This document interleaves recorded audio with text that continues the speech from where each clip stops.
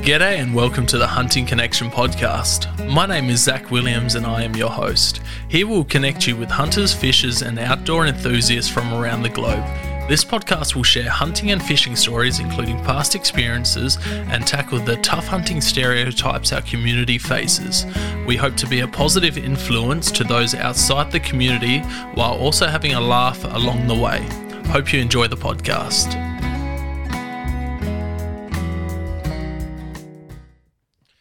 G'day and welcome back to another episode.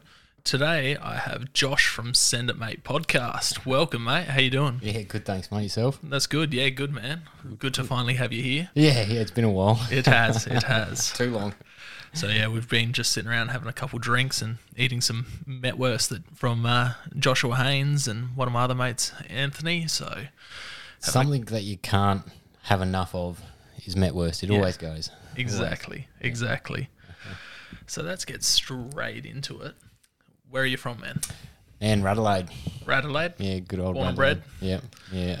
Unfortunately, some people like it, some people don't. Yeah. It can be a bit of a shithole through your teenage years, but as long as you find something to keep you out of trouble and busy. Yeah, look, it's a natty state, that's for sure. When I was a child, I used to get up to a fair bit of mischief with Caleb to keep ourselves busy because there was nothing about. Actually, where you live, I went to school at Trinity in Blakeview.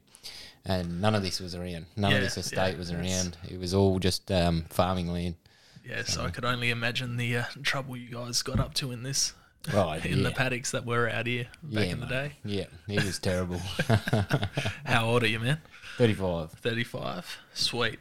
What do you do for work? A bit of farming, this and that. Yeah, just try and keep it outdoors and keep busy. So, had my own block, but too much work. No, it was the wrong type of land to try and farm on. It was a bit hilly. It was right next to the property I hunt goats on. So. Yeah, it was ridiculous, man. It's like, and that's the perfect way to put it, is mountain goat country.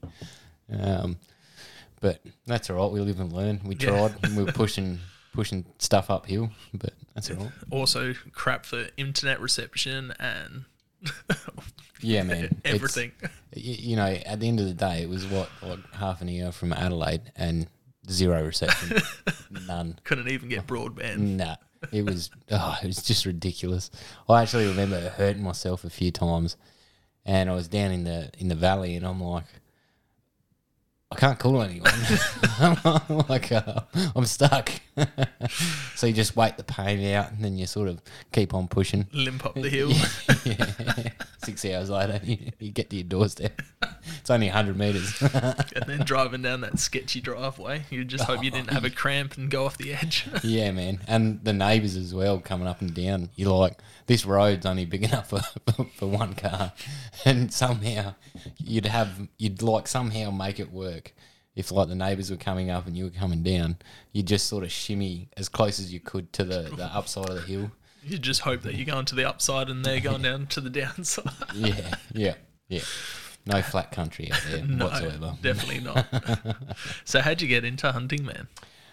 Look, my father, when I was young, he put an air rifle in my hand and he just said, don't mess up. If you do, it's gone. And I sort of shot well, enjoyed it. And then... like once he saw that I enjoyed it and I was sort of wanting to pursue it, he took us out hunting. Actually, one of my most memorable hunts is shooting my very first rabbit with my dad. So I missed probably about 10 times before, and I was disappointed. When you miss something and you just get disappointed in yourself, you're just like, oh, what am I doing wrong? It's escalated when you're that age. So I had a very similar upbringing, air rifle, 22.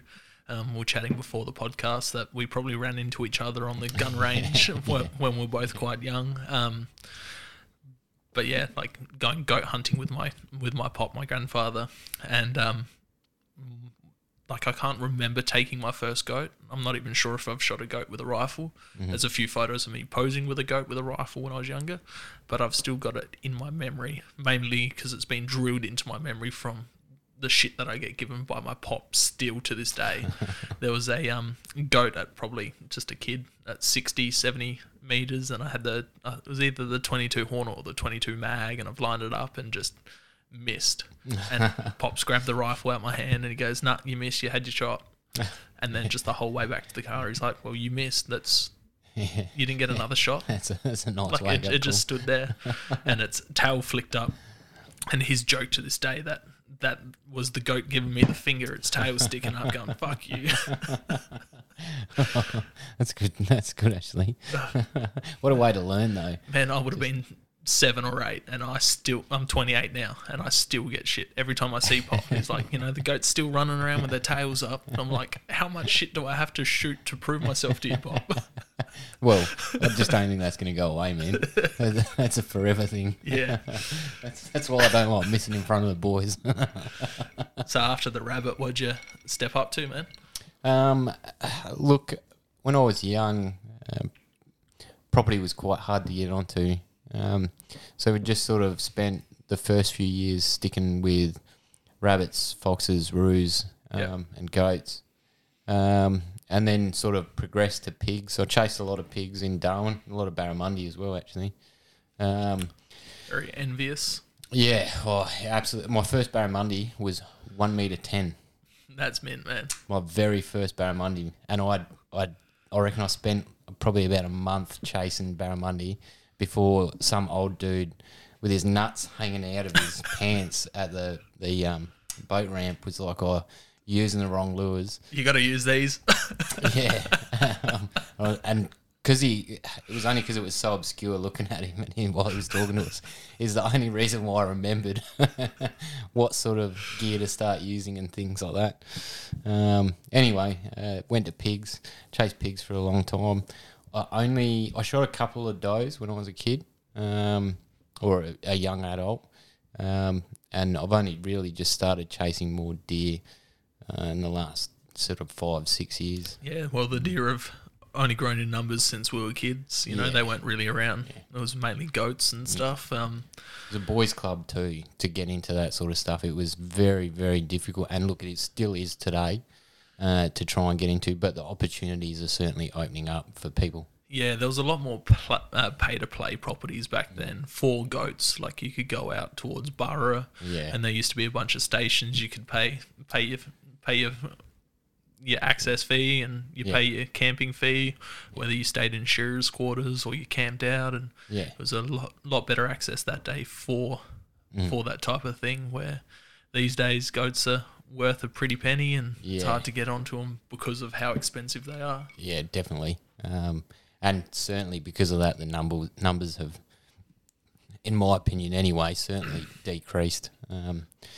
But there's a property that I hunt pigs on it's on the border of New South Wales and Vic, and they used to allow goat hunting all the time, and then slowly but surely they'd get contractors in just to round the goats up, and then make it 20 grand or whatever, and exactly 20 grand, 200 contractors, goats. And then 10 grand in the pocket, and that's feed. It's insane, but it's good for the farmers that they can make do for it. But here's us complaining like, oh, we don't get to shoot these these shoots anymore, these goats anymore. It's pretty selfish on us. But I'd say goats are harder than deer these days, actually, just to get access to 100%. It's sort of like this is kind of backwards. It is, okay. But you speak to the old timers like my pop. Pigs were the abundant thing back then. Yeah. Like, I haven't shot a pig in Australia. What? I haven't even... I've seen one wild pig in Australia, and that was out near Wentworth when I was a kid. It was a piglet. It would have been no bigger than this bottle of Bundy. Yeah. Oh, yeah, man. I've shot a sow in New Zealand. I've shot a boar in Mexico. I lost one with a bow in Mexico, and I shot a few piglets. But I have not seen... Yeah, far out. We'll have to change that, man.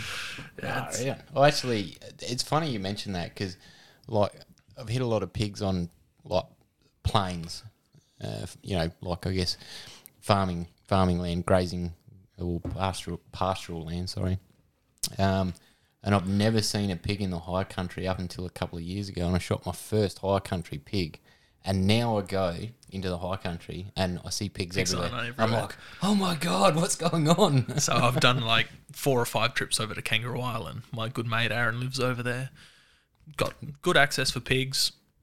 Have not seen a live pig. They're gone now, man. No, they're still over there. He shoots them. He still shoots them. Because I heard the fires pushed them to like one end, and then the chopper car just come and kill they're them. still over there. If not, we can change that. We can always take pigs. You just go. Not that we'll release any. Jesus. We're moving on. We'll take a few cats while we're there too. Yeah. We'll go visit Barry, get some skins done.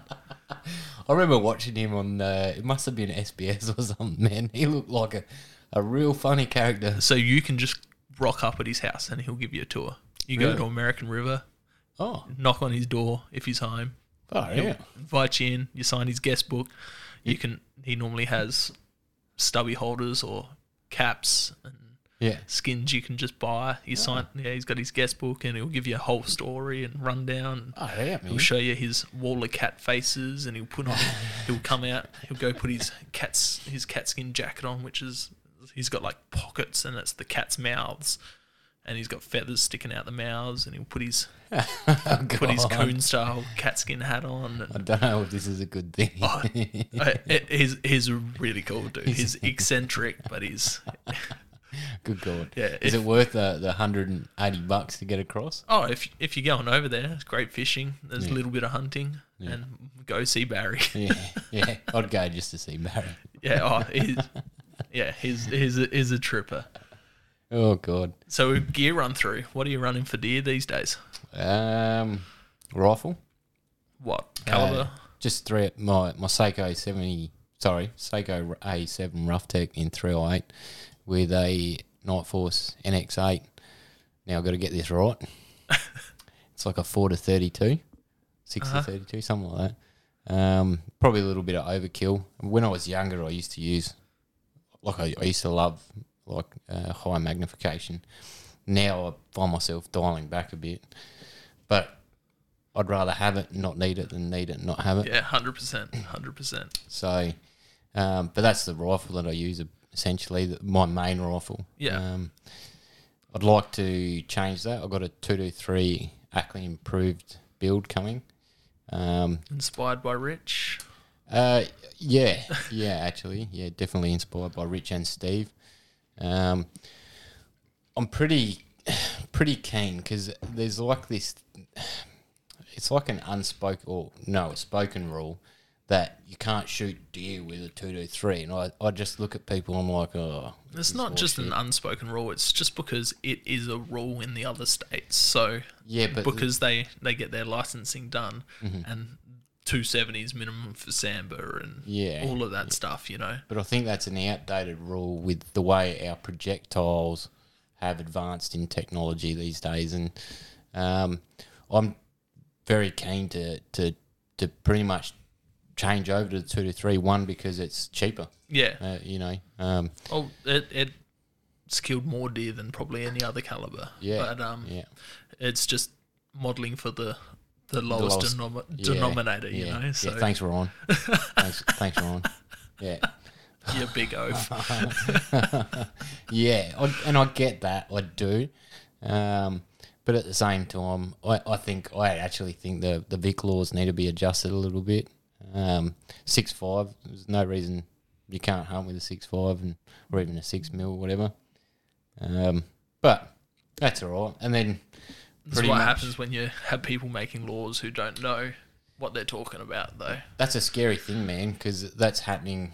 And we just spoke about this before the podcast. Even in licensing, people getting rejected for silly things when they're applying for a license. And social media posts, things when they were minors that were sealed documents, they're still getting denied for. It's a scary thought how it is. And even just like people getting knocked back for having two or more of the same caliber. I'm hearing stories of people with 22s, like they might have 2 or 3 22s and then not. Rimfire. Yeah, rimfire. Here in SA. Yeah, in SA.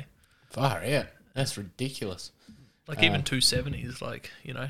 I got to admit, I was worried because I have a 308 in ticket A1 tack. And I wanted to get a lighter rifle to hunt with, and I threw up the idea of many calibers, and I thought, oh, you know what, I'll just keep it simple and stay with a 308. And I was actually worried because I'm like, are they going to approve this? Yeah.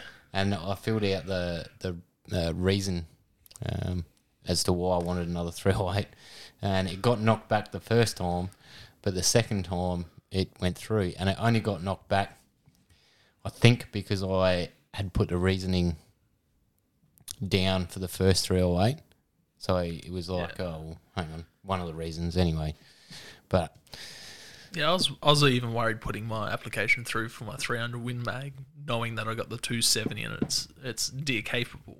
Mm-hmm. But I just put down like long distance game shooting and all of that type of stuff to just everything I could think of to get it approved. But it's a ridiculous process that you have to prove yourself even after you've proven yourself and got yourself a license.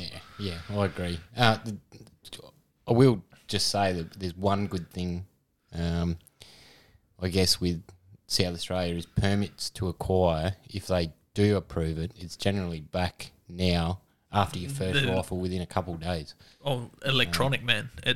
My 300 was approved in less than 24 hours. Yeah, that's outstanding. And that's the way it should be. Yeah. Like maybe your first one, I can understand waiting the 21 days or whatever, but after that, no, exactly. No point. The electronic system's much better. Yeah. And, Yeah, definitely.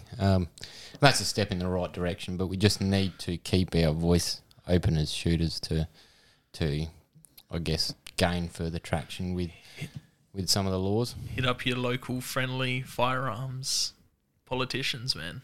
That's the best way to do it. Yeah, but we try and work out who they are. Yeah. Shooters, fishers, farmers quiet. Are probably our best in this state. You know who I liked actually? The Liberal Democrats. I don't do politics. I don't really pay attention unless I see shooters. Bob Cattleman, and David Linehelm, they were two very, very cool characters. But I'll leave that for another time. So what pack and that are you running? You running a bino harness as well and binos? Yeah, so just the Alaskan Guide KISS bino harness. Very nice. There's a couple of things that I won't cheap out on because of what I learned in the army, and that's packs and boots. And rifles and scopes and everything else. Well, that's a... I think, actually, like, there's no reason to go, crazy with money on rifles. I mean, a Hauer will do the same job at the end of the day. It's going to. But boots and packs, actually the pack that I've got is the Kafaru 44 mag. I wish I had that pack in the army. Yeah. Its load lifters and things like that just completely reduce the weight on the shoulders and put it all on the hips. Yeah, so I've got a Tatonka. I'm not sure if you're familiar with those brands, but they sell them. They have an actual army pack that they sell, and I got Luke one. There was a bloke flogging one off on Facebook for $100. I'm like, Luke, you need to get this pack. There's a $600 pack, and he got it for $100. Yeah, that's not bad. Brand new, still have the tags on it. Yeah.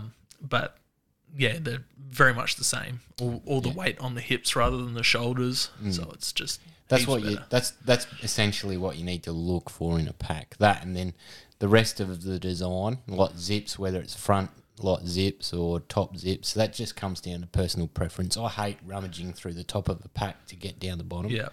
So I like something that you can fold open and get a bird's eye view of the whole interior, essentially. Yeah. What? How many literage is that pack? 44. 44? 44. Yeah, so it's actually a relatively small pack. It's a good medium-sized pack, yeah. It is. Good and pack. This is the other thing. The Army taught me to be able to live out of a relatively small pack for a long period of time. So some of the things you sort of know what you want to take. So, okay, I'm going to take a nice cold weather jumper or whatever.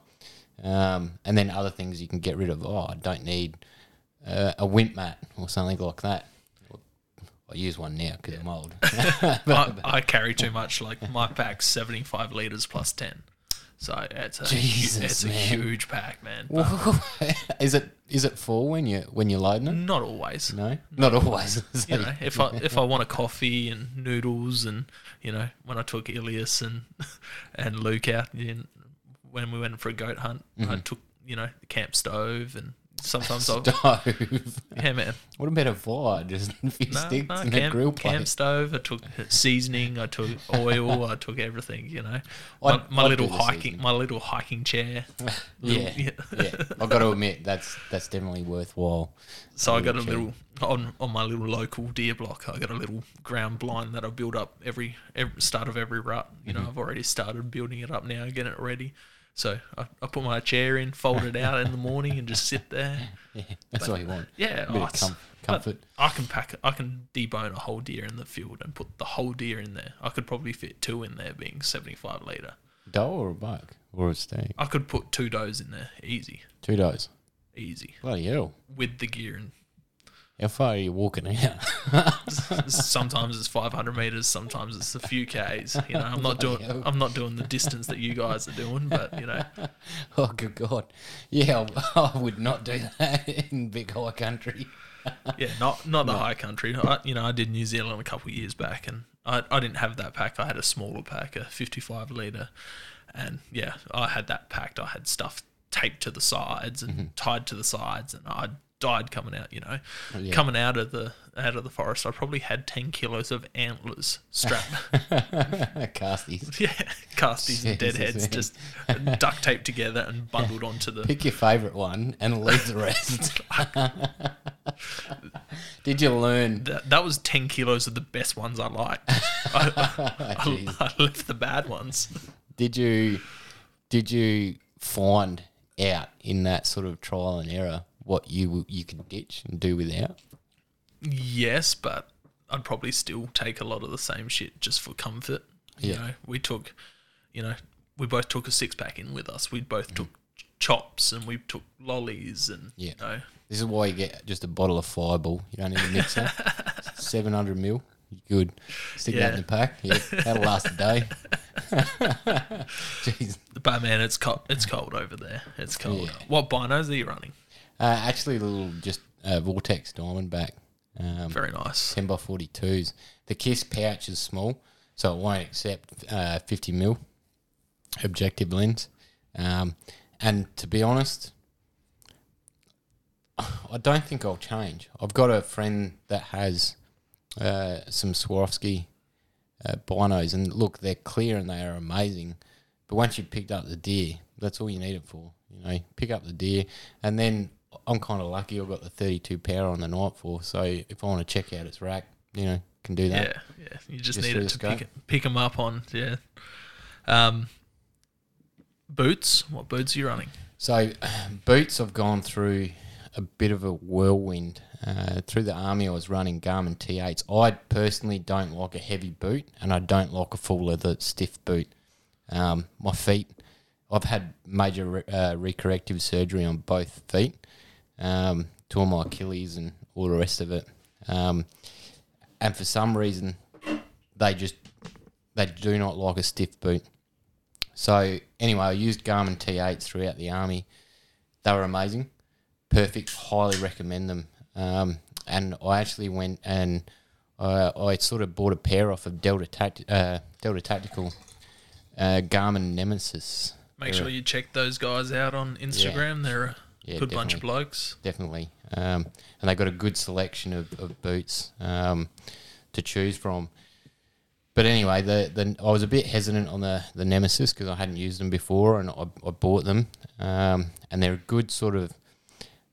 They're not waterproof, but they're water resistant. They're not insulated, but like we live in a desert, bro, so you don't need an insulated boot, even in bloody winter. You're just not hunting the right spots, mate. Yeah, I hunted the snow actually in some. They were Under Armour Vow sets, and that was terrible. that was not fun. Yeah, do you run high boots or short or medium? Nah, sure. I run shorties, man. And I don't care about snakes. I don't run gators and shit like that. I've spent so many years out bush, and I've seen heaps of snakes. I've nearly stepped on a few, and touch wood, I've never been struck. I'm the idiot that goes picks them up. But, yeah, snakes don't bother me either. The only reason I wear gaiters is for the prickles. I hate the prickles working down into your socks. And then having a chat with Richard on the podcast a couple of weeks back, he brought up a good reasoning to wear them when it's wet, just to stop the water from going down your trousers into your socks. So I'm going to be trying that when it starts getting a bit wet here. So probably, actually, I might give it a go and then eat my own hat with the whole gator thing. But as we all do. Yeah, like for that very reason, just to keep my trousers wet. But I one of the comfort items I put in my pack actually is a pair of trackies. And I sleep in trackies. So I have this full routine when I'm out bush to try and get the best night's sleep that I possibly can. And one of those things is I will actually like do a bit of a bird bath, a little bit of a pommy wash, and the other thing is I'll put track pants on.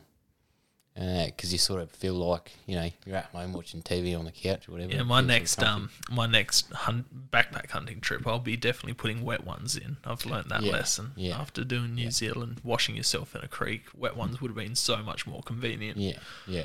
See, I'm not fussed about like the cold, like getting wet and getting cold. I didn't think I was either, and I thought I was pretty well suited until I went to New Zealand, man. I was cold and wet and miserable. Like, it was probably only 5 degrees, but that's part of the fun. You're wet constantly. I got the Huntec hiking tent 2-man thing, but it's got no floor, so it's just like a tent. It's got one pole. You put a hiking pole or a stick at the front and I just had a cheap blow-up mattress, so it wasn't very well insulated, and I was in a -5 sleeping bag, and I was just cold all night. And chatting to the people, they're like, "What are you sleeping in?" I'm like, "All my stuff's still," and they're like, "Don't sleep in clothes. Wear less. You wear less in a sleeping bag, the warmer you'll be." And I started getting a bit better, but next time I'm gonna put a hot water bottle in my pack. Yeah, man. People laugh at me for a hot water bottle. I'm like, yep, don't knock it, dude, try it. There's 2 things I like about it. It's extra water in the bottom of your pack in case you need it. And you'd be so much toastier at night, man. Yeah, man. And that and chuck your... they've got 4-season gas now, but the old butane gas didn't flow in cold weather.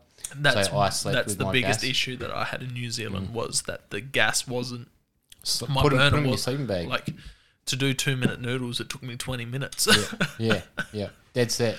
Just sleeping with the gas in your bag, and it'll just keep it like that sort of temperature, like body temperature. Yeah, it'll work. It's a good idea. Definitely, actually. And sleeping bags, -5.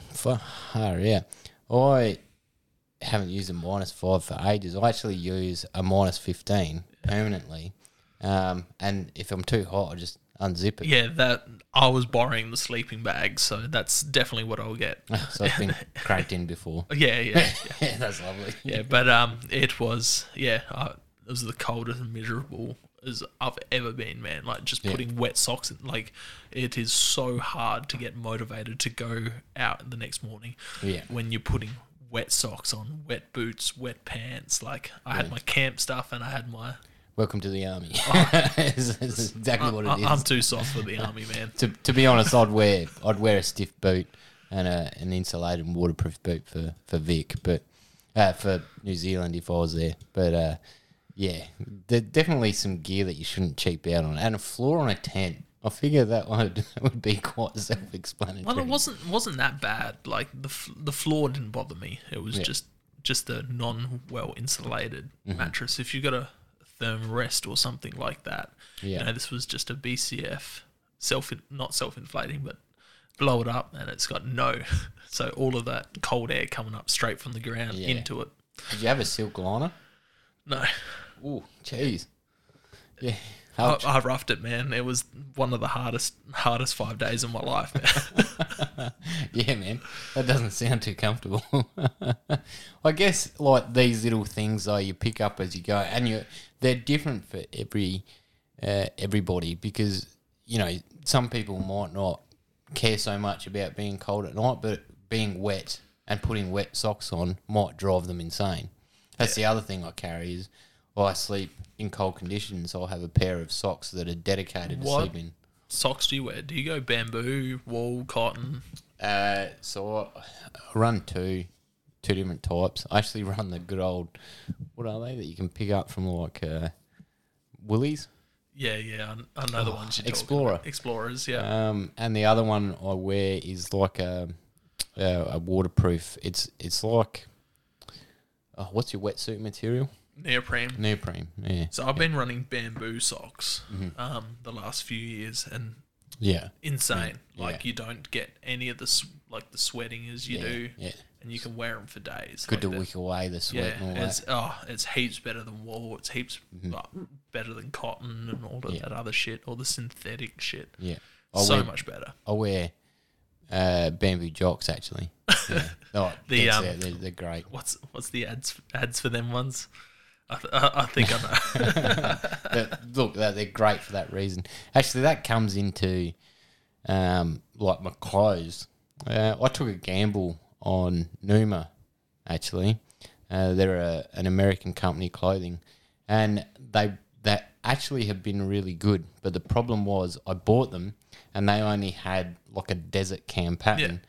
And then like a month after I bought them, I spent about $1,200 on some kit. And they come out with a new Woodlands pattern. I'm like, God damn, why?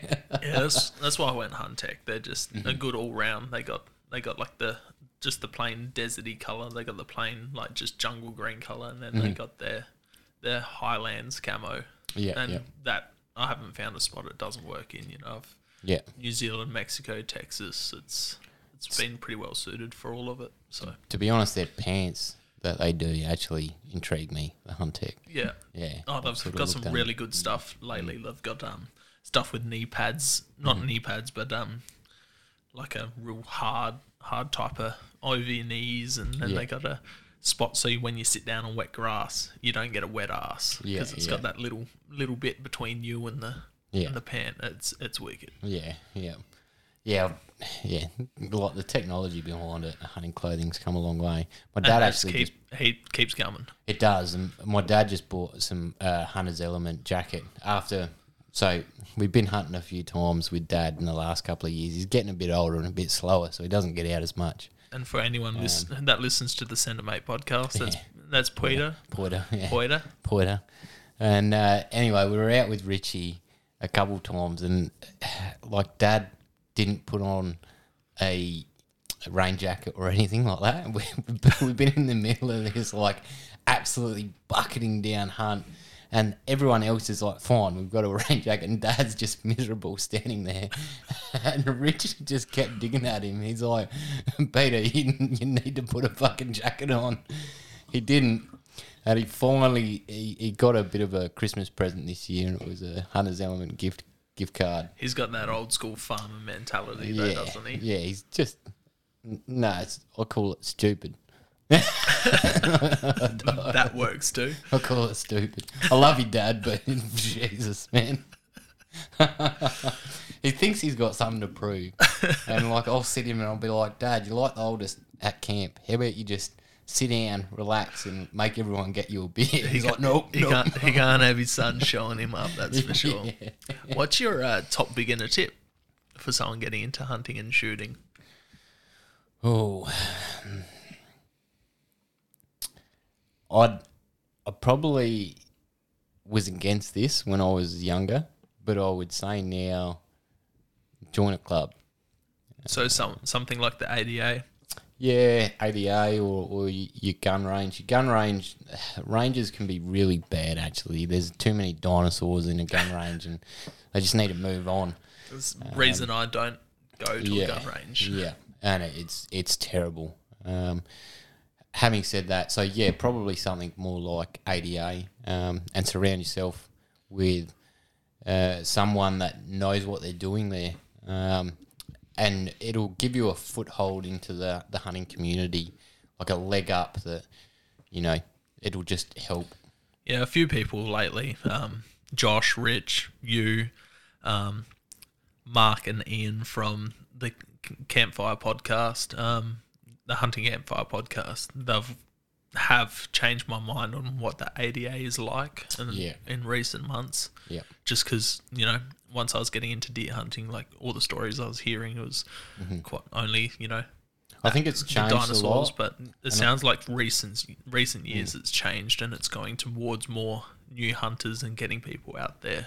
Yeah, definitely. And I think it does sort of matter on the branch that you join. Just be a little cluey on that.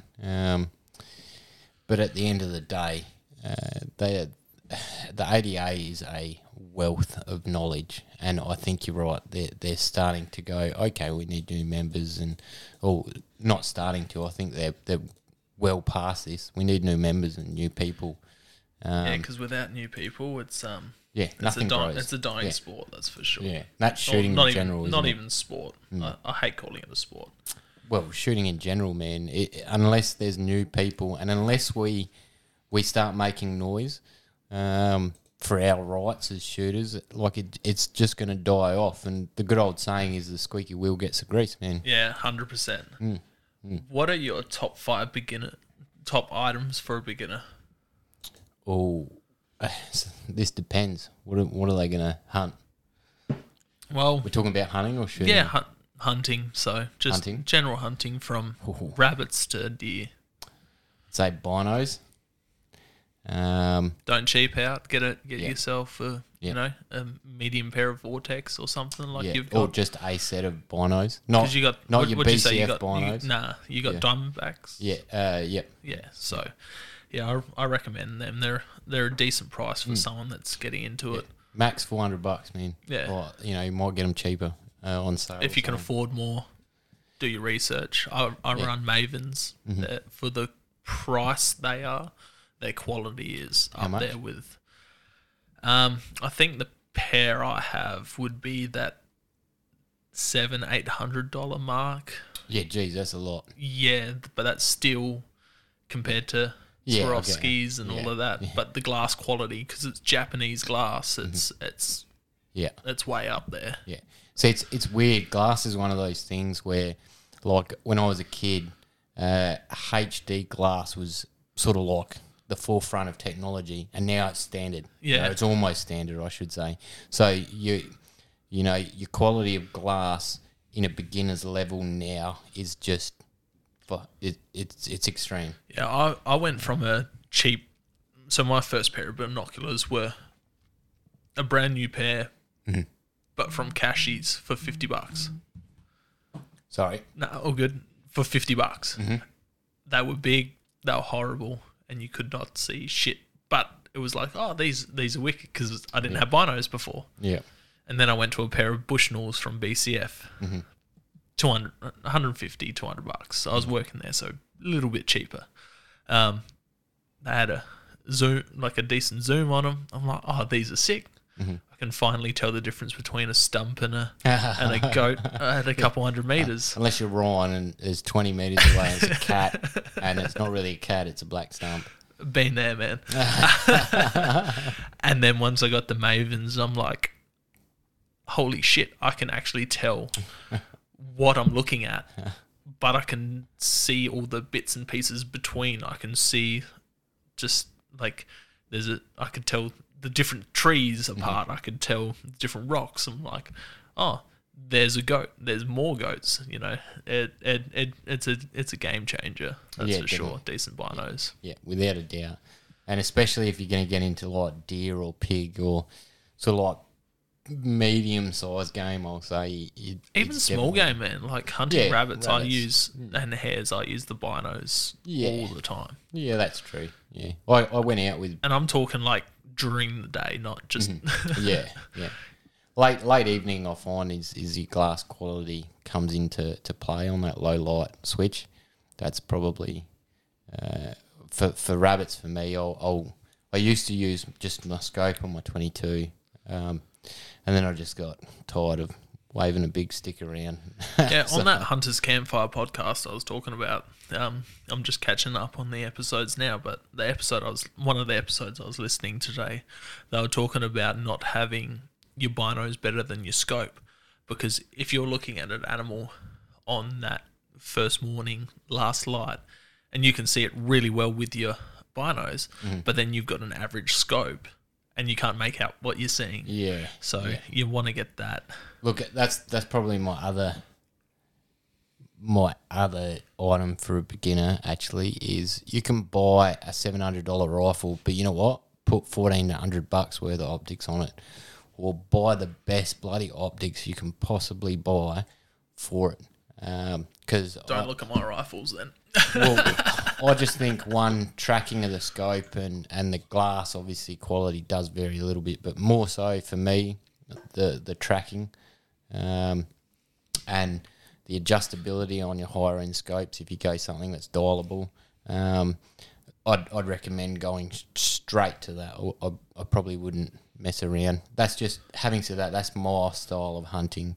I'd rather dial than aim off. Yeah. Because in my mind, I'm owing that animal the best shot I can possibly take. So for me, it's just that next step of precision. Not to say that you can't do it. There are plenty of people out there that don't use them.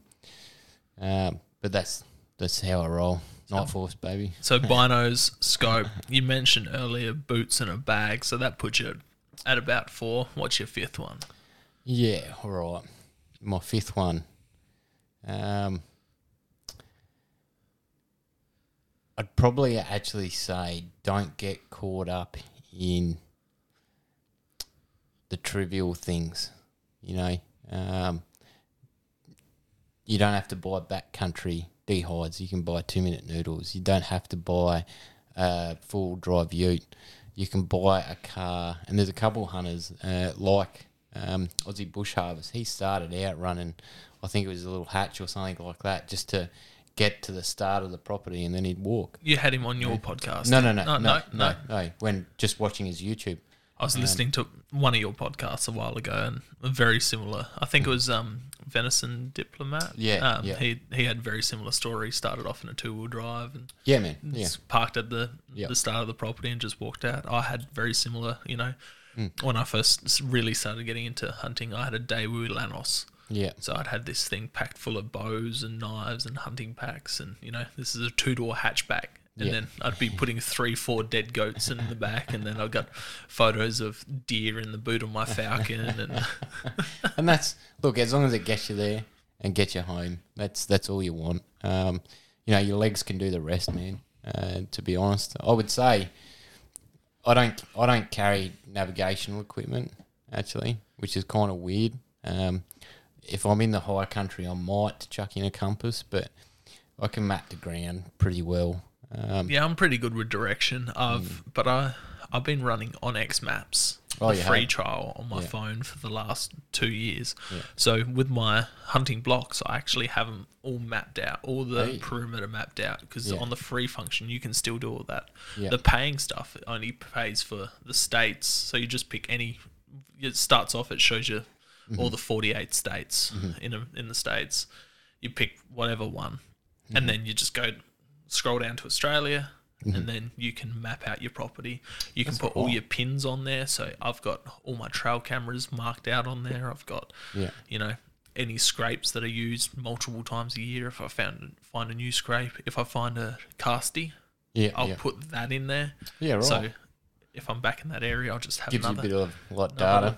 Yeah. So that's what I was going to say. Is I'd recommend to use something like a GPS or a mapping sort of system. Yeah, definitely. Well, with your phones these days, it does pretty much. And Onyx Maps, if you can still pick an area you're hunting while you're online, and you can save that area. What about offline? You can save it for. Can offline. You get in there offline? Yep, if you save it offline.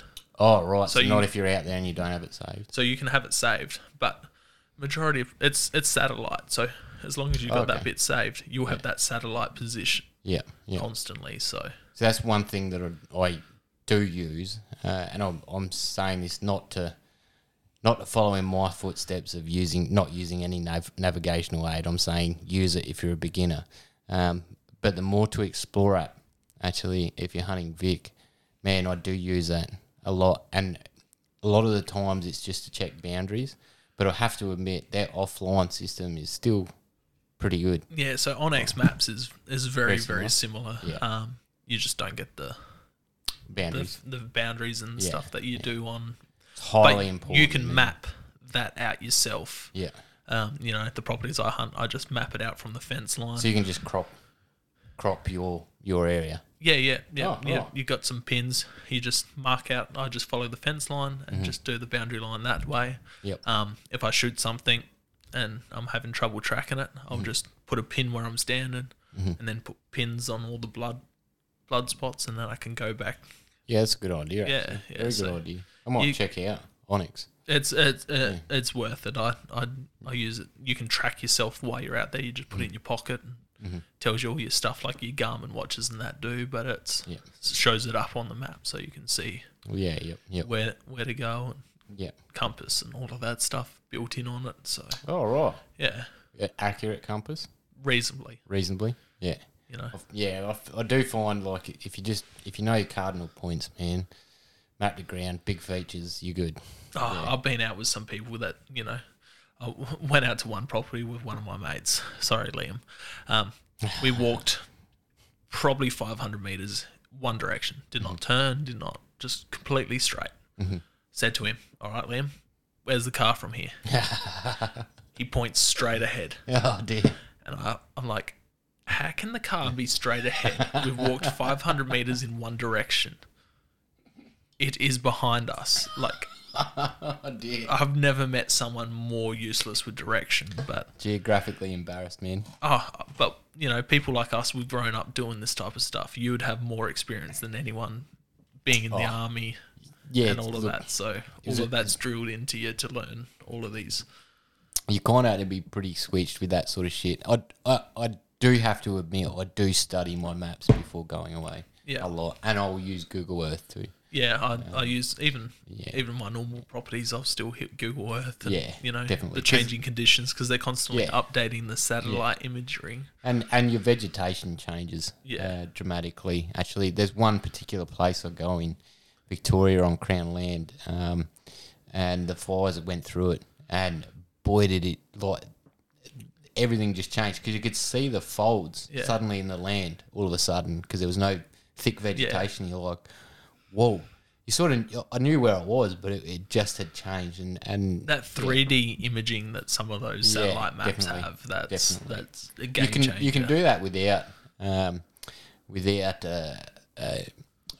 app or anything like that. You just simply plot a graph on your contour lines. Yeah. And that'll give you a 3D image. Yeah. That's pretty easy to do, to be honest. But we're lucky we don't have to have paper maps and all of that. I had to learn I would have that, been man. used. Yeah. It was a nightmare. You're like, why am I doing this? Put me in the bush, I can find my way out. Put me in the city, I can tell you what, in the bush, I can tell you what tree to turn at to get back to the car, In the city, I can't even remember. And I'm a delivery truck driver. GPS all the way. I'll go to the same job 5 days in a row, and I'll put the GPS on to go there, and I'll put the GPS on to go back. Yeah. Bloody oath, man. Yeah, definitely. Without a doubt. Zombie apocalypse weapon. What are you going? Are we talking Australian spec or Australian spec? Yeah. Oh, What you can get here. Can I pour a rum first? Yep, sure can. We were just talking before the podcast, actually, how much Senate Mate drinks on a podcast. I don't think Josh has ever been so sober doing a podcast. I think he's struggling. Yeah, man. I haven't said too many naughty words, actually. It's good. It's good. Maybe I should try this. Caleb, Ryan, are you listening, mate? Oh, God, Ryan won't.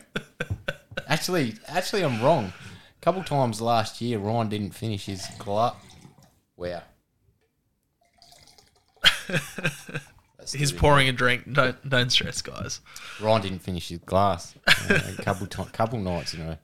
That's only because you got a bottle each. Oh God, yeah, it gets pretty bad. Actually, one of our listeners sent us a nice care package with 2 bottles of wine and a bottle of moonshine, and we're midway through we've pretty much finished the moonshine.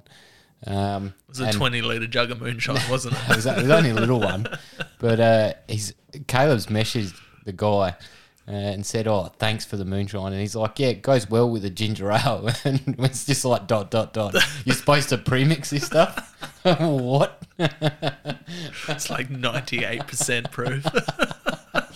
I said to the boys before we started, I said, "Oh, let's literally get blind." But all right, zombie apocalypse Australian. I'd actually probably go with a Warwick. Warwick? Yeah, we all knew that was coming. Yeah. Look, I couldn't count how many times you mentioned them on your on Send It, mate. Yeah, definitely should be a brand ambassador. No, look, I'm familiar with the platform. Very familiar with the platform. So like AR style platform. And to be honest, man, 30 round mag, a couple of optics on it. Like maybe I'd put something, or maybe a nice Night Force on there, and then I'd put a red dot or a reflex sight on a 45 degree. Yeah, definitely. Oversized charging handle, man. 7 mags. Yeah. The first couple were swords, and then Rich is like, if I could get my hands on an AR, I'd go on AR. And definitely. Then you and Josh had taken it away with rifles. I think Josh said an Adler last week. So. Oh, God. Yeah, cool. Boy, that dude is absolutely insane with his Adler on the back of a ute. Yeah, I've heard your story. Jesus, man. Caleb was shitting his pants, actually, when we were out there. Like, first time Caleb been out, like, I guess, how do I put this? Like, Aussie redneck shooting. And it was under the candle, so spotlight. And, yeah, I actually was hugging Caleb because he was trying to hold the shotgun. That was before you went out shooting? Yeah, it was a cold night. But I was hugging him so he wouldn't sort of, like, fall off. He was shitting his pants, and then Josh was also acting as a barricade so he didn't fall off. Like Caleb didn't fall off. But yeah, he's definitely a weapon with that Adler. Hainesy's more ass than class, that's for sure. I gotta ask actually, what's yours? Don't say crossbow. He's pointing to a plethora of bows on his walls. But I got the crossbow up there. It's got a scope. I can change that out to. I got the iron scopes there sitting there. I'm a big fan of The Walking Dead. So yeah, either probably go the compound. Probably not my hunting bow, but my actual fishing bows because they're a lighter poundage. Yeah, and just easy to draw back. Yeah, that's. I feel like that's a terrible choice. As long as it's slow zombies and not like 28 day later. Didn't Mythbusters do a thing on this, and they actually found that an axe or an edged weapon was better? I'm pretty sure they did. They didn't have me there. Actually, talking about bows, man, you got a couple of stick bows here. I'm very intrigued. Yeah, like I said before, your best option is to hit Ilias up, that and Luke. Yeah, both of those boys know their stick bows, or Jack Spinks. If any of you guys are following him, he's just insane trad archer, man. I'm keen. Like I said before, I've got sort of some goals to reach before I go diving fully into the bow world. Just do it. Put your big boy pants on and just do it.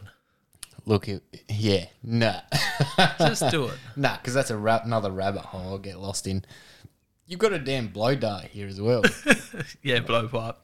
Yeah. Yeah, I've got a bit of everything. Yeah. What's that? Is that a practice bow? Yeah, an AccuBow. I stuffed up my shoulder a few years back and got that just to help with the drawing. You can get like a iPhone app for it, and you can sit your iPhone on there and play hunting games and bow fishing games and that now with the new apps and stuff. Yeah, that's right. So if you have troubles with shoulders, it goes from like 5 to 70 pounds. Oh, right.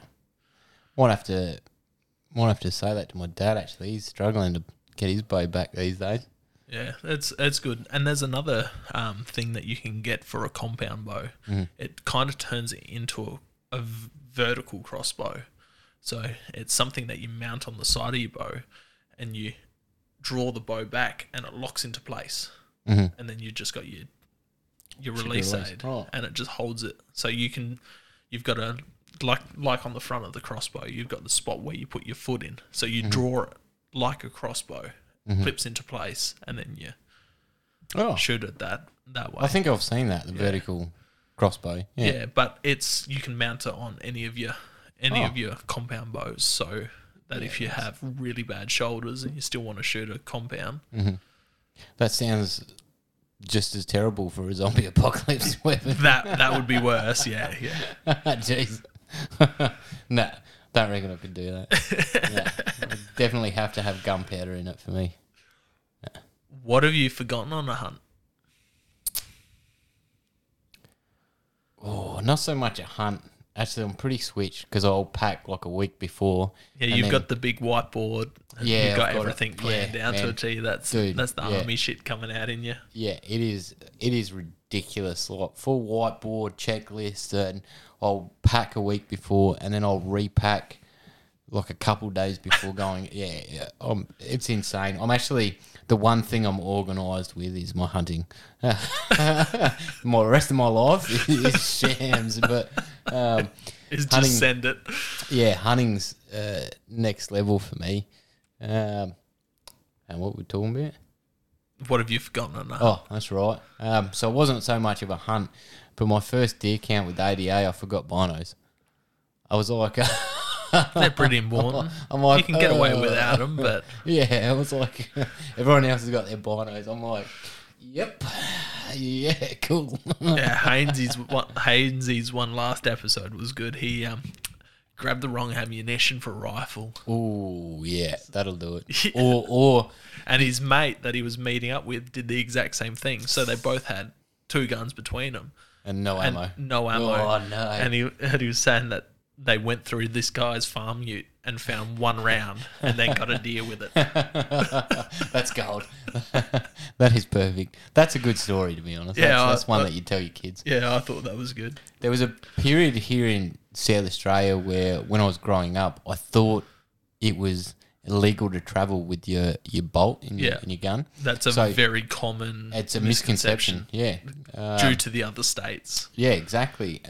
But I got into a habit of removing them. And I did actually forget the bolts one day.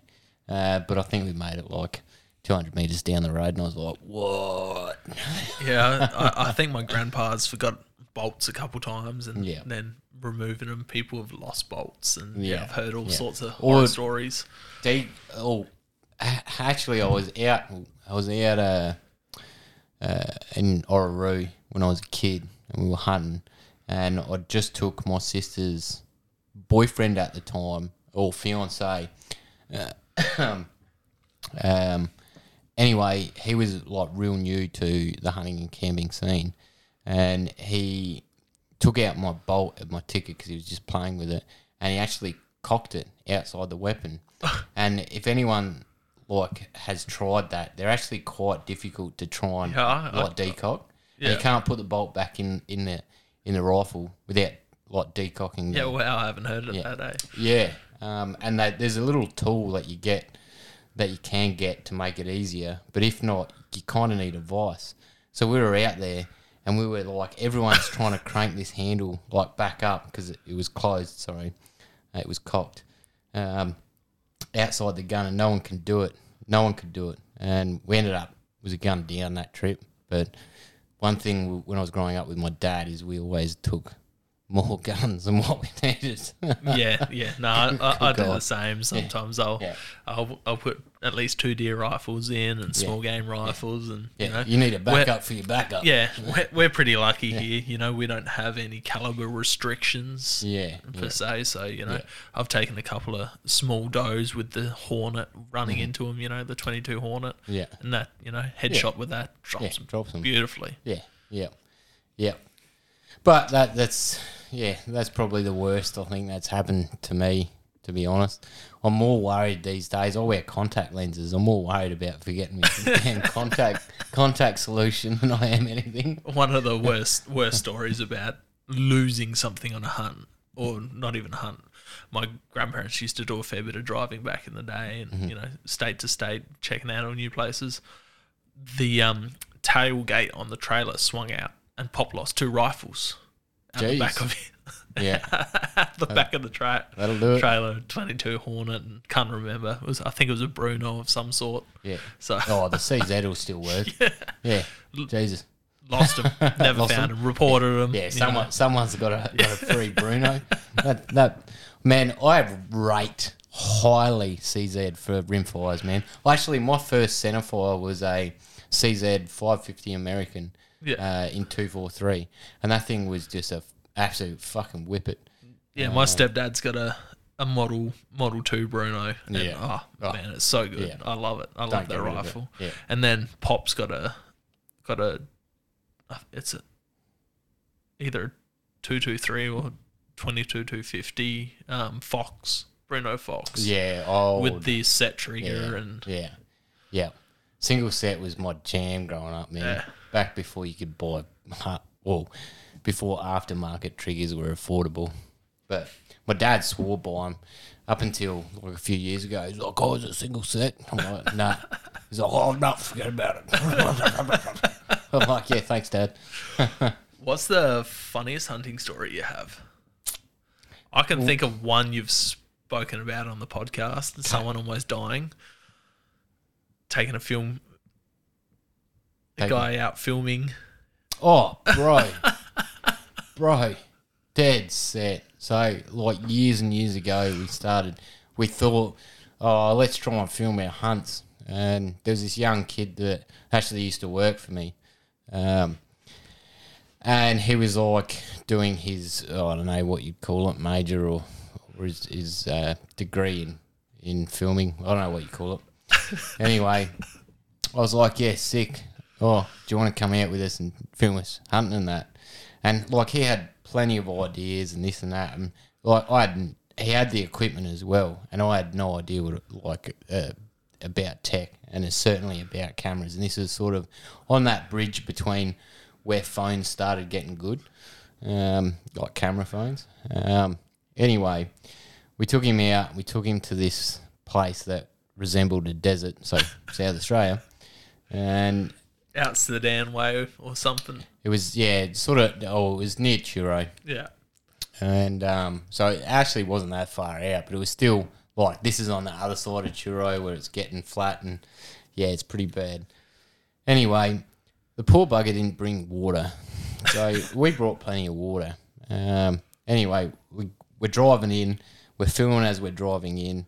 And, start doing our things. And it started getting quite sunny. And obviously in South Australia, like 34 degrees is pretty damn common. Anyway, this guy was translucent, by the way. Like, he had translucent skin. He did not have any pigment. Any pigment in his skin. Just after lunch, a couple of hours after lunch, and it was sort of stopped for a bit, and we get back into filming. Ryan's actually just gone off chasing an animal with his bow, and it was ironic because Couchy was back with me, and Ryan took a shot at this animal and missed, and he only took one arrow. So, and he's looking back and waving someone to grab like another arrow and bring it down to him. Anyway, it's taken him like an hour and a half to get to this animal, like this final approach of 50 metres. And Couchy's just like, oh, screw this. He's grabbed an arrow and just walked right up to Ryan. And Ryan's full stealth mode, like ghost in the bushes, like dun, dun, dun, dun, dun, dun. Couchy just walked straight up to him, giving him this arrow, and just walked back, and his animal's still standing there. Anyway, this poor dude, he's like trying to film, and his sunstroke is hell. We're trying to give him water, and we're trying to give him food and that, and he's just sort of crawled over to me, and he's like, "Can you ring my sister to come pick me up?" And I'm like, "Bro, that's like 2-hour drive for her. Is she gonna do that?" It's like, "Man, I'm not feeling well." Poor dude just like went into like this weird shock, just went quiet for, like after I rang his sister, said, "Look, he's not doing well. Can you come pick him up? I'll meet you on this road," because she would not be able to find this road. So we just I said, "Oh, we'll meet like on a main road." She's like, "Yeah, no dramas." I look over, and for the next 2 hours, this dude he's whiter than translucent. He's like you can see his blood vessels. and he's just not saying a word. He just couldn't move, just didn't say anything. And I'm like, bro, what are you doing? We ended up getting him back and dropping off to his sister. He kept working for me actually for many So he months didn't after die. that. So he didn't die. Yeah, just want to hold the phone there. He didn't die. But poor fella was absolutely screwed. After that, I was like, all right, no more plebs and no more people, like no one under the age of 20. Like I'm not risking the biscuit. Actually, Hayden, one of my best mates, found out he was diabetic. We were doing firewood season. We're chopping firewood and selling it, and he was kept complaining about when he was driving home from work how he couldn't see. I'm like, what do you mean you can't see, bro? He's like, yeah, man, I have to pull over because I can't see. I'm like, all right. He's having these diabetic episodes on he didn't know he was diabetic. And I'm like, okay, bro. Maybe you should go get that checked out. He left it for ages. And his mum caught him, having an episode, I don't know, or something, and said, go to the docs, go get checked out. And he ended up getting checked out, and the doc's like, how do you still have limbs? His insulin levels were just non-existent. Yeah, wow. And he's ended up coming back like a day later, and he's like, I've got diabetes. I'm like, what do you mean? He's like, yeah, I got diabetes. The poor dude was sculling 15 litres of water in 6 hours. Yeah. I'm like, that's not normal. You're just a weirdo. Why are you drinking so much water? Stop having a break to drink and get back to what are you doing? Anyway, absolutely ludicrous, absolutely ridiculous. But that's all right. That was that. I don't know, 2 stories, funny stories, not hunting related, but that's all right.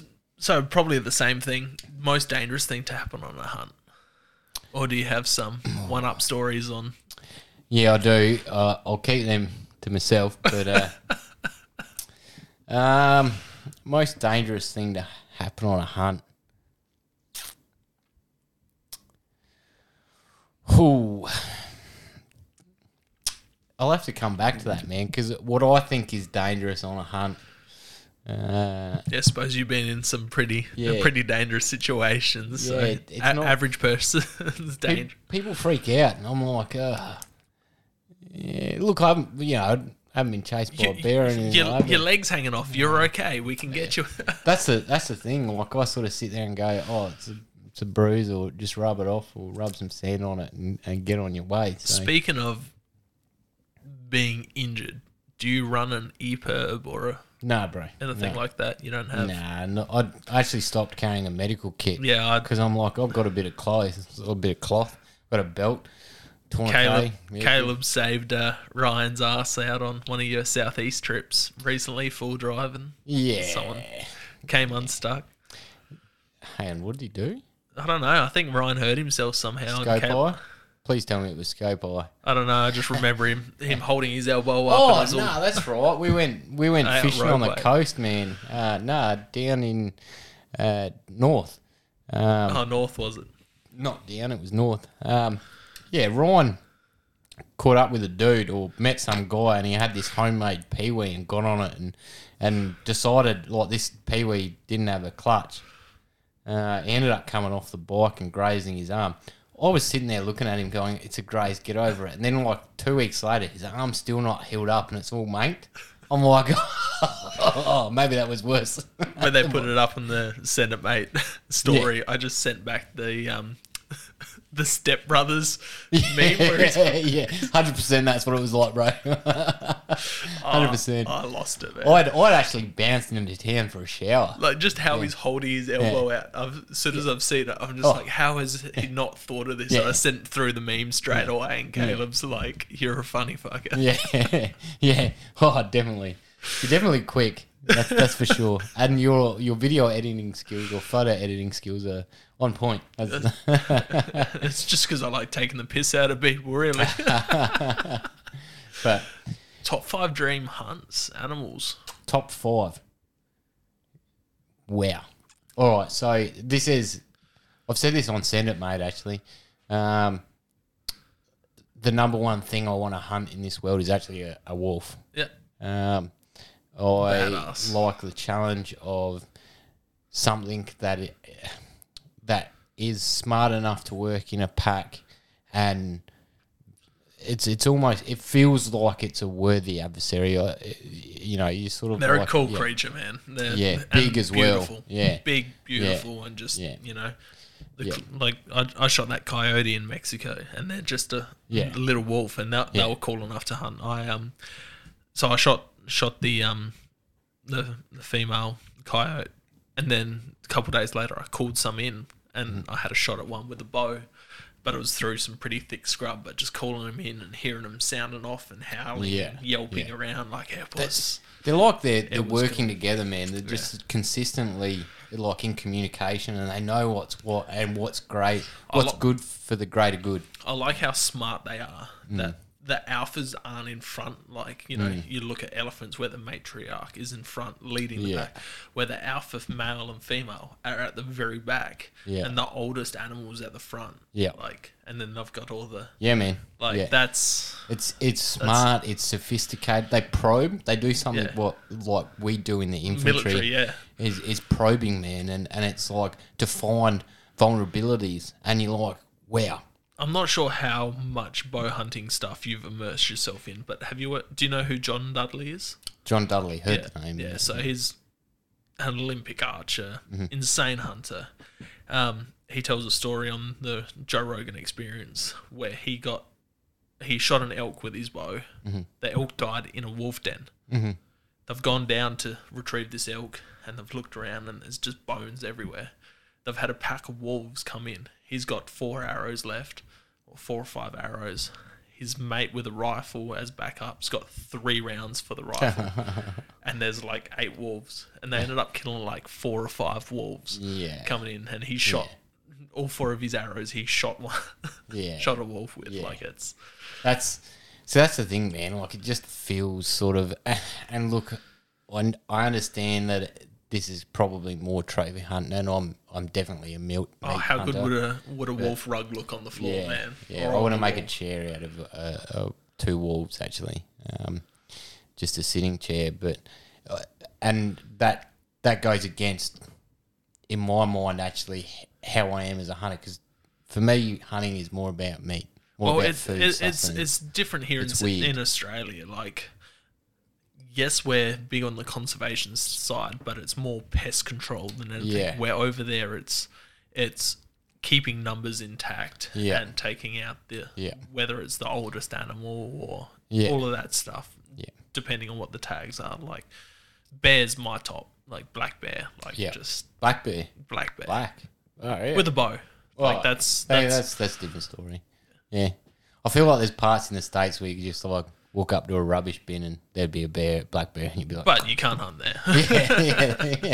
Unfortunately. I also like the work that the guys, the bow hunters and all that do to chase black bears. With dogs? No, just straight up, you do it, no tree dogs? stand or whatever. Yeah. These guys, they go to all the donut shops after they close and all the bakeries and get all these donuts, and they just, in areas that it's legal to bait, they put donuts in these barrels, man, and they just wait. Like, my favourite video to watch is a guy called Clay Newcomb who works for Meat Eater now. Definitely. And he's a trad bow hunter primarily, but he's draws back on this bear, and the bear walks up, its nose touches the tip of his arrow, and then it like goes to walk off, and he lets the arrow off and just nails this bear. Yeah, and it's I've watched it probably 1,000 times, man. Like, that's a good hunter, man. To get he's close in a ground blind, man. He's sitting in a ground blind, and the bear walks up and nudges the tip of his arrow. This is a trad bow. Yeah. So this bear is from a meter you away. Yeah. Like, that'll get you. Yeah, that'll get you. Your tingles going. So that's for sure. Wolf is your number one. What? Yeah, definitely. The next one would probably be sort of elk. Yeah. Anywhere in particular? I just want to hear any. Like, is it Colorado mainly for you? Yeah, or? I think I'd like to hunt Colorado for elk. But look, beggars can't be choosers. So anyway, I think my third would be.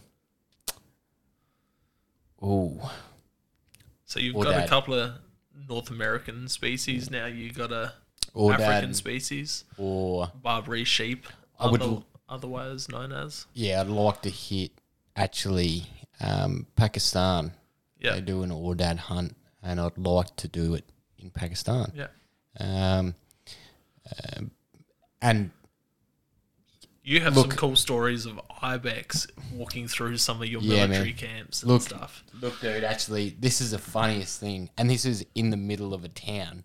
I was sort of like the outside security for this, it's sort of like a key leadership engagement. So I'm meeting with elders, and I was sitting there in this blown up Humvee, and I was just rocking a HK 416. Yeah, so it was a 7.62, essentially like an AR-10. Anyway, I've just sort of like crawled up into this blown up Humvee just on the side of the road. Thought, I'll just chill here. Seems like a bit of shade, cool, whatever. And there was a building in front of me that was half built, and it was a full building. Like you don't picture this, I guess, in Afghanistan, but it was a full building. And I'm sitting there, bored as hell half of the time, bored as anything, and I'm just sitting there. I'm like, yeah, sick, whatever.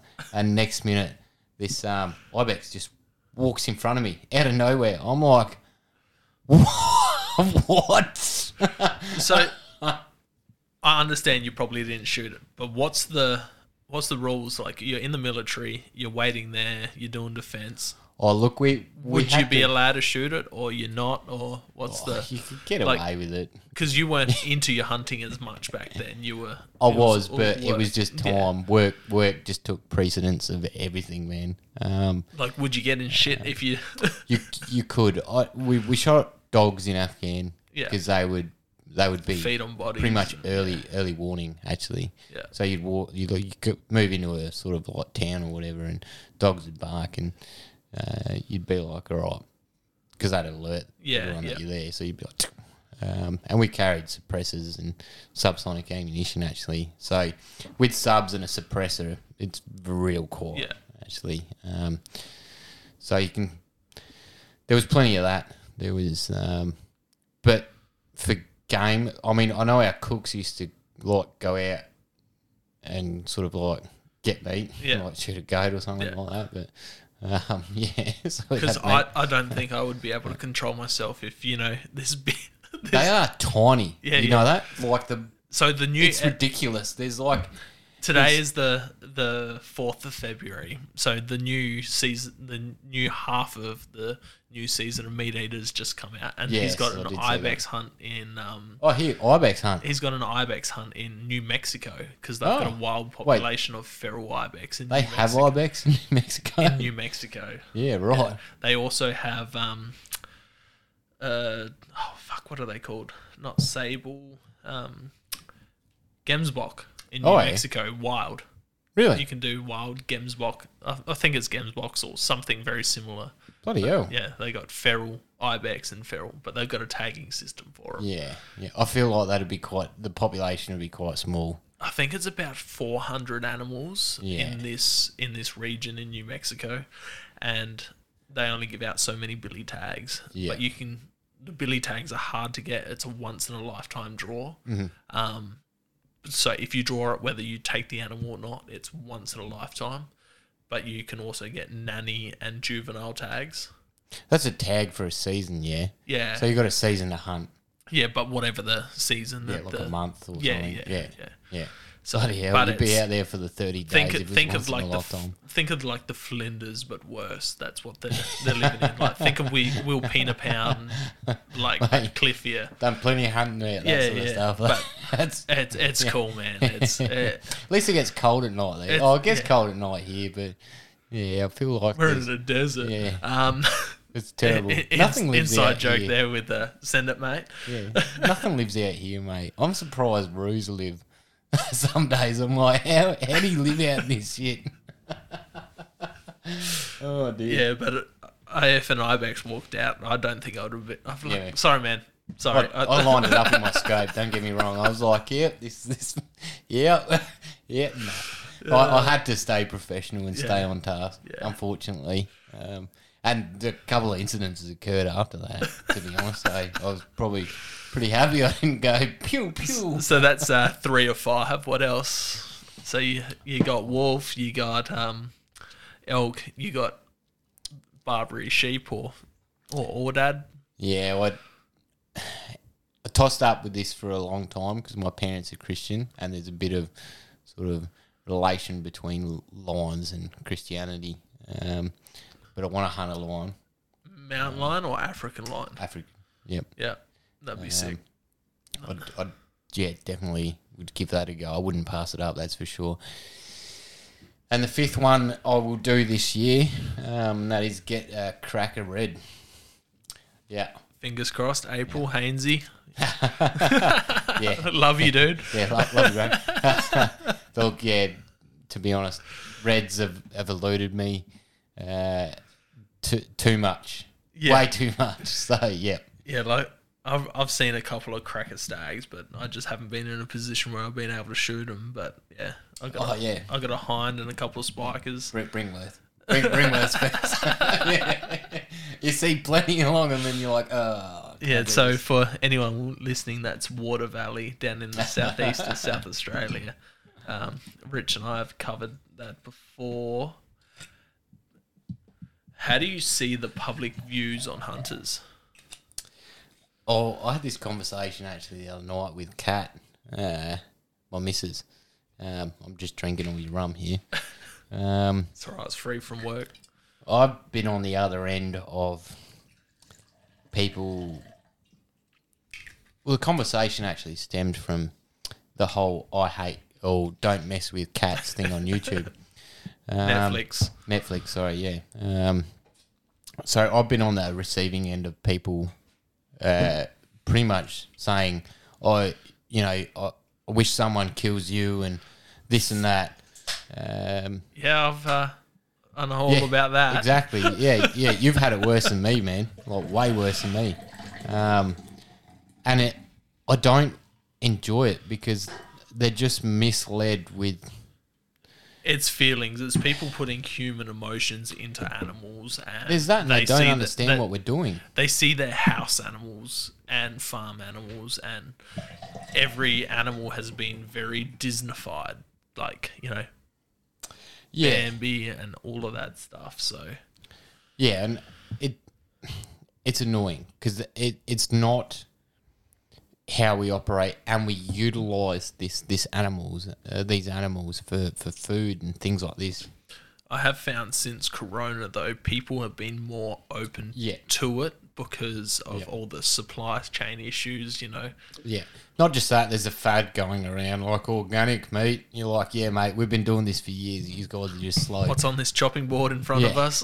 Yeah, exactly. You're just like you're behind the 8 ball. We've been only by a couple million years. Yeah, like a long time. And people are just misconstrued in where we get our meat from. And to be honest, it's actually a nicer death than the abattoirs because we have halal obviously here. Yeah. So it's got to be killed a certain way. I worked 3 years on a slaughter floor, man. Yeah, and it's not pretty. I'd rather a bullet than getting my neck cut. Yeah, it's different for sure. These animals live a completely wild life until we pull that trigger or we let that arrow fly. And we're selective. And it could be a couple of minutes. Yep. Stuff does happen. Oh, we all put off bad shots, but still, this animal's. We're projecting our human emotions and ethics into it, and like I heard on the podcast I was listening today, the buck's not going to wake up. Oh, where's Gary? Like, it's me and Gary also, were fighting yesterday. It's also not, in a line, and the animals, an animal in front, in a line to be slaughtered, obviously starts making noise, can see what's happening, and it's distressed, and that passes along down the line. So then as soon as they start getting distressed, they start building up adrenaline. All the hormone effects. And then all that of that spoils stuff. the meat and things like that. now, with that, we're all accustomed to meat tasting a certain way because we buy it from the shops. It's not like that in real life. No. It's not like that at all. You know. Like you go kill a lamb from the paddock and then taste it, and then taste a store-bought lamb. They're different. Yeah, but even Way different. Rogan says, like, you compare domestic animals, farm animals, Yeah. compared to Yeah. wild animals. Yeah. It's like eating someone that only eats KFC every day of their life. Exactly. To eating Yes. Yep. an Olympic They're- athlete. They're being fed to be fat and yield the biggest result, weight, compared to survival, Yeah. you know, and eating, and they're lean. And I think that's where we get a lot of our health issues from, actually, is eating these products that really have just been adjusted to yield the biggest profit. 100%. And that's including our crops. Our crops are we don't have like a normal crop anymore. They've all been genetically modified to Everything grow is. in our climate, man. Carrots were yeah. purple. They weren't orange, you know. Yeah, it's ridiculous, man. Absolutely crazy. But hey, that's why I hunt. How would you change the public views on hunting and hunters? Look, this is part of Send It Mate podcast. This is Media. my way of trying, at trying to change the opinion, but also grow the community. And you guys are doing it. that every Saturday almost with your skeet shooting and your clays. Yeah, look, clays I'm going to be taking up and trying PRS this year as well, and obviously the podcast itself and dinners. The dinners is a great thing. Yeah, you know? just- they're slowly getting bigger and bigger and more Yeah, man. people as Yeah. the community. Yep, and that's the thing. Like, that's just my way, and obviously Send It Mate's way of trying to change and help it grow. Yeah, I don't really know how else to put it, because that's all I want out of it. And you share a bit of your game meat too from the deer you shoot, from what I've heard as well. So Yeah, I see that as a Plenty. very big thing. Plenty, and I People would just want to get bigger. I would like Josh Hainsey's been a huge influence on me, and I would like to just extend what he's doing, Yeah, essentially, with He- sharing meat. shares meat, takes new guys out, Yep. takes plebs like us out. Yeah, man. Yeah, the dude's a book of knowledge. Yeah, he's right. he's insane. Yeah. He just lives and breathes hunting I don't know how more than all of us combined. Yeah, I don't know how he Yeah, operates, man. we had this discussion last time. just insane. So, what is hunting to you? So apart from an outlet to focus, Yeah, absolute, it's also my roots, my heritage, and that's a big thing for me. I don't get emotional these days, unfortunately, but when I think about hunting, it is my emotion. It's my lineage. Yeah, it's just who I am, and it's what makes me a better person. 100%, man. Like if I haven't gone hunting in a few weeks, my Yep. wife's just like, Zach, you need to go. Yep, and You're an asshole. It's not Go. just shooting animals. For me, it's about the ocean as well, man. About fish. I'm a huge seafood fan. Just not a great fisherman. Yeah, look, Darwin, man, I killed it in Darwin, to be honest, and I lost that when I came back here. And To all our little guppies. yeah, I just was catching nothing and couldn't get my head around it, and was like, oh, stuff this. I was chatting to Couch. You guys need to go hit up the reservoirs, man. Go get your Yeah. $30 permit. Yeah. Head down to Happy Valley. Go catch yourself some cod, man. Like See, this is hard because when I was young, I fished the reservoirs as legally, as we all did. and caught nothing. Yeah, but they weren't So I stopped. stopped, Then. yeah. Now, So it put me off. But yeah, that is definitely. Actually, your cod was pretty nice the other day. That's some good effort, man. that's the average size. They released 5 to 8 kilo cod out there, 1,000 of them. Far out. Yeah. Happy Valley. Happy Valley. Oh, yeah. People are catching them on lures, in kayaks, Damn. land base. You know, there's 3-4-year-olds that are going out there. Can you camp it? No. Nah, damn. But it's just a drive. It's not that far. It's 45 minutes for us. Yeah, but if I'm staying out there, if I'm out there, I'm going to stay out there. Yeah, but you'll catch 5-6 cod in a day, and you'll be like, yeah, no, I'm done. Mate, I haven't even caught one cod in my life. That's how right? that's how I felt. Like I had a mate, Lee. He's a big Send It Mate fan. He went out there before I did. He caught 13 cod in the kayak. In one day. Jesus. I'm like, what the fuck? I still don't believe it. I've got 3. There's no fish in South Australia. None. Whatsoever. We live in a desert. There's no water here. We're surrounded by land. Again, Hainsey needs to take it 13. out. 13 cod. People catching like 20 a day down there. Release, obviously. It's catch and release for cod. But if you hit the other reservoirs, you can catch callop and silver perch and take 2 of them. And then redfin, if you catch redfin, you can keep them. Yeah, I don't believe they exist. But dude, I only caught 3 cod when I was down there. But only. that's 3 more cod that I Yeah, 3 more cod than me. Oh, damn. How would you like to be remembered? Ooh. You can go 2 ways in this. You can be like, you want to stimulate the hunting community and be remembered that way, or just, mate, I just want to Be remembered as the larrikin you are. be remembered. Well, this is a thing. This is a part of, I guess, your other question, what's hunting to me, is hunting is not as doom and gloom as what every Australian YouTube video out there is on. It's like ominous. And then you shoot an animal and they're like, fucking, where? No, they're like, it's it seems unhappy. You know, when I shoot an animal, it brings joy and life to me because I know that's food. And I know I get to share that food and the fun experience around eating those food and having a beer with the people that I love. And all I want to be remembered is, just to bring a bit of joy into the hunting community. Yeah. Maybe. No, that's a good answer. Yeah. And this one that you I'm had not going to die for a while. Like I'm outliving Caleb. I've made a bet on this, man. Yeah. that's not hard with the lifestyle he lives. Yeah. Caleb, you're fat.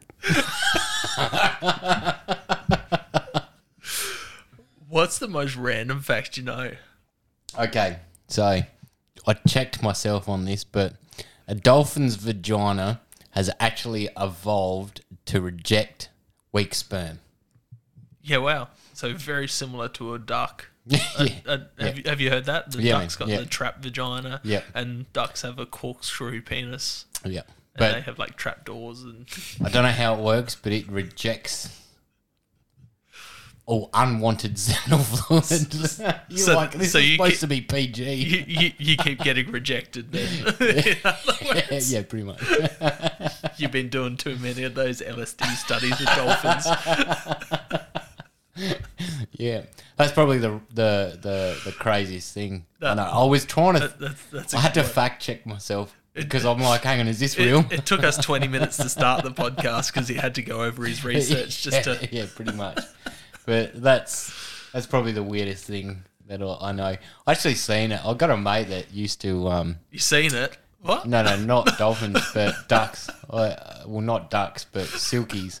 I got a mate that used to AI silkies. That was pretty crazy because he'd put the jizz on a spoon and then he'd massage the hands back, Cloaca. and it would pulsate the Cloaca. vagina. Yeah, and he'd tip the spoon in full of stuff. Yep. There you go. You guys and girls have a biology lesson as well. Yeah. Yeah. So, if people liked what they've heard on this episode, where can they listen to you and where can they find you on social media? Oh, look, they can obviously listen to us on Send It Mate podcast. That's found on like Spotify, Buzzsprout, or any Buzzsprout platform where iTunes, Yeah, YouTube, iTunes. Yeah. all of the major. YouTube we haven't branched into just yet for public. We're still working on it. And my own handle is just Pro Hunter.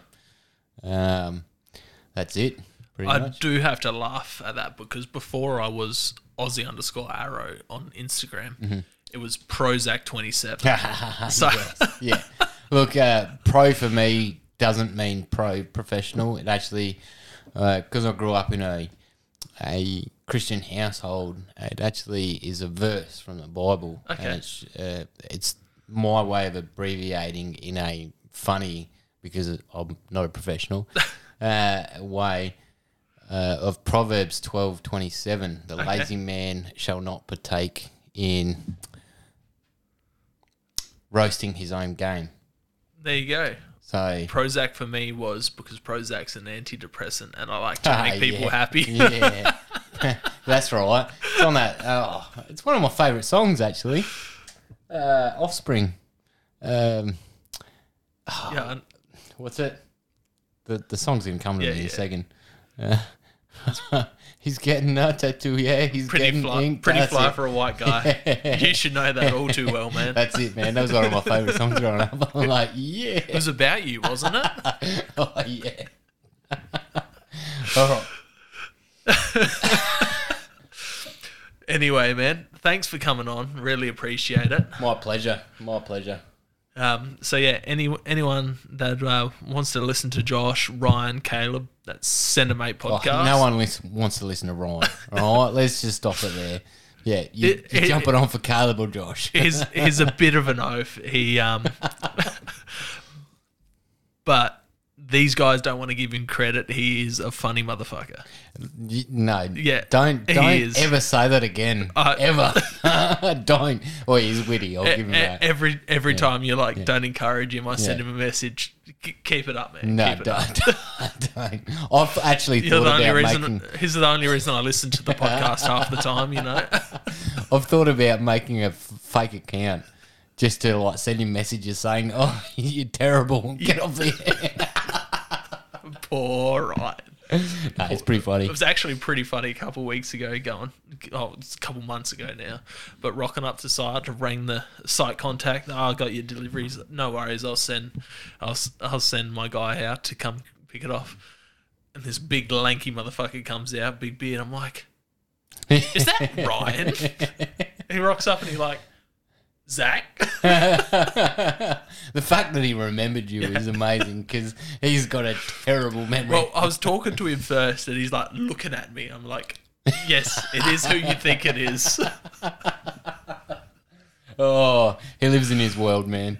He's in Ryan's world. Yeah. But it is a R-rated podcast. It is funny as all hell. And if you like a good laugh, you like shooting, you like arguments between semi-automatics and non-semi-automatics, it is the podcast to listen to. But yeah, again, thank you, Josh, for coming on. No, thank you, man. So thank you for listening today.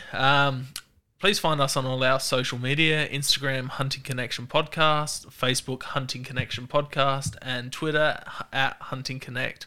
Also, please subscribe on whatever podcast app you're listening on, rate and review. Thank you for listening.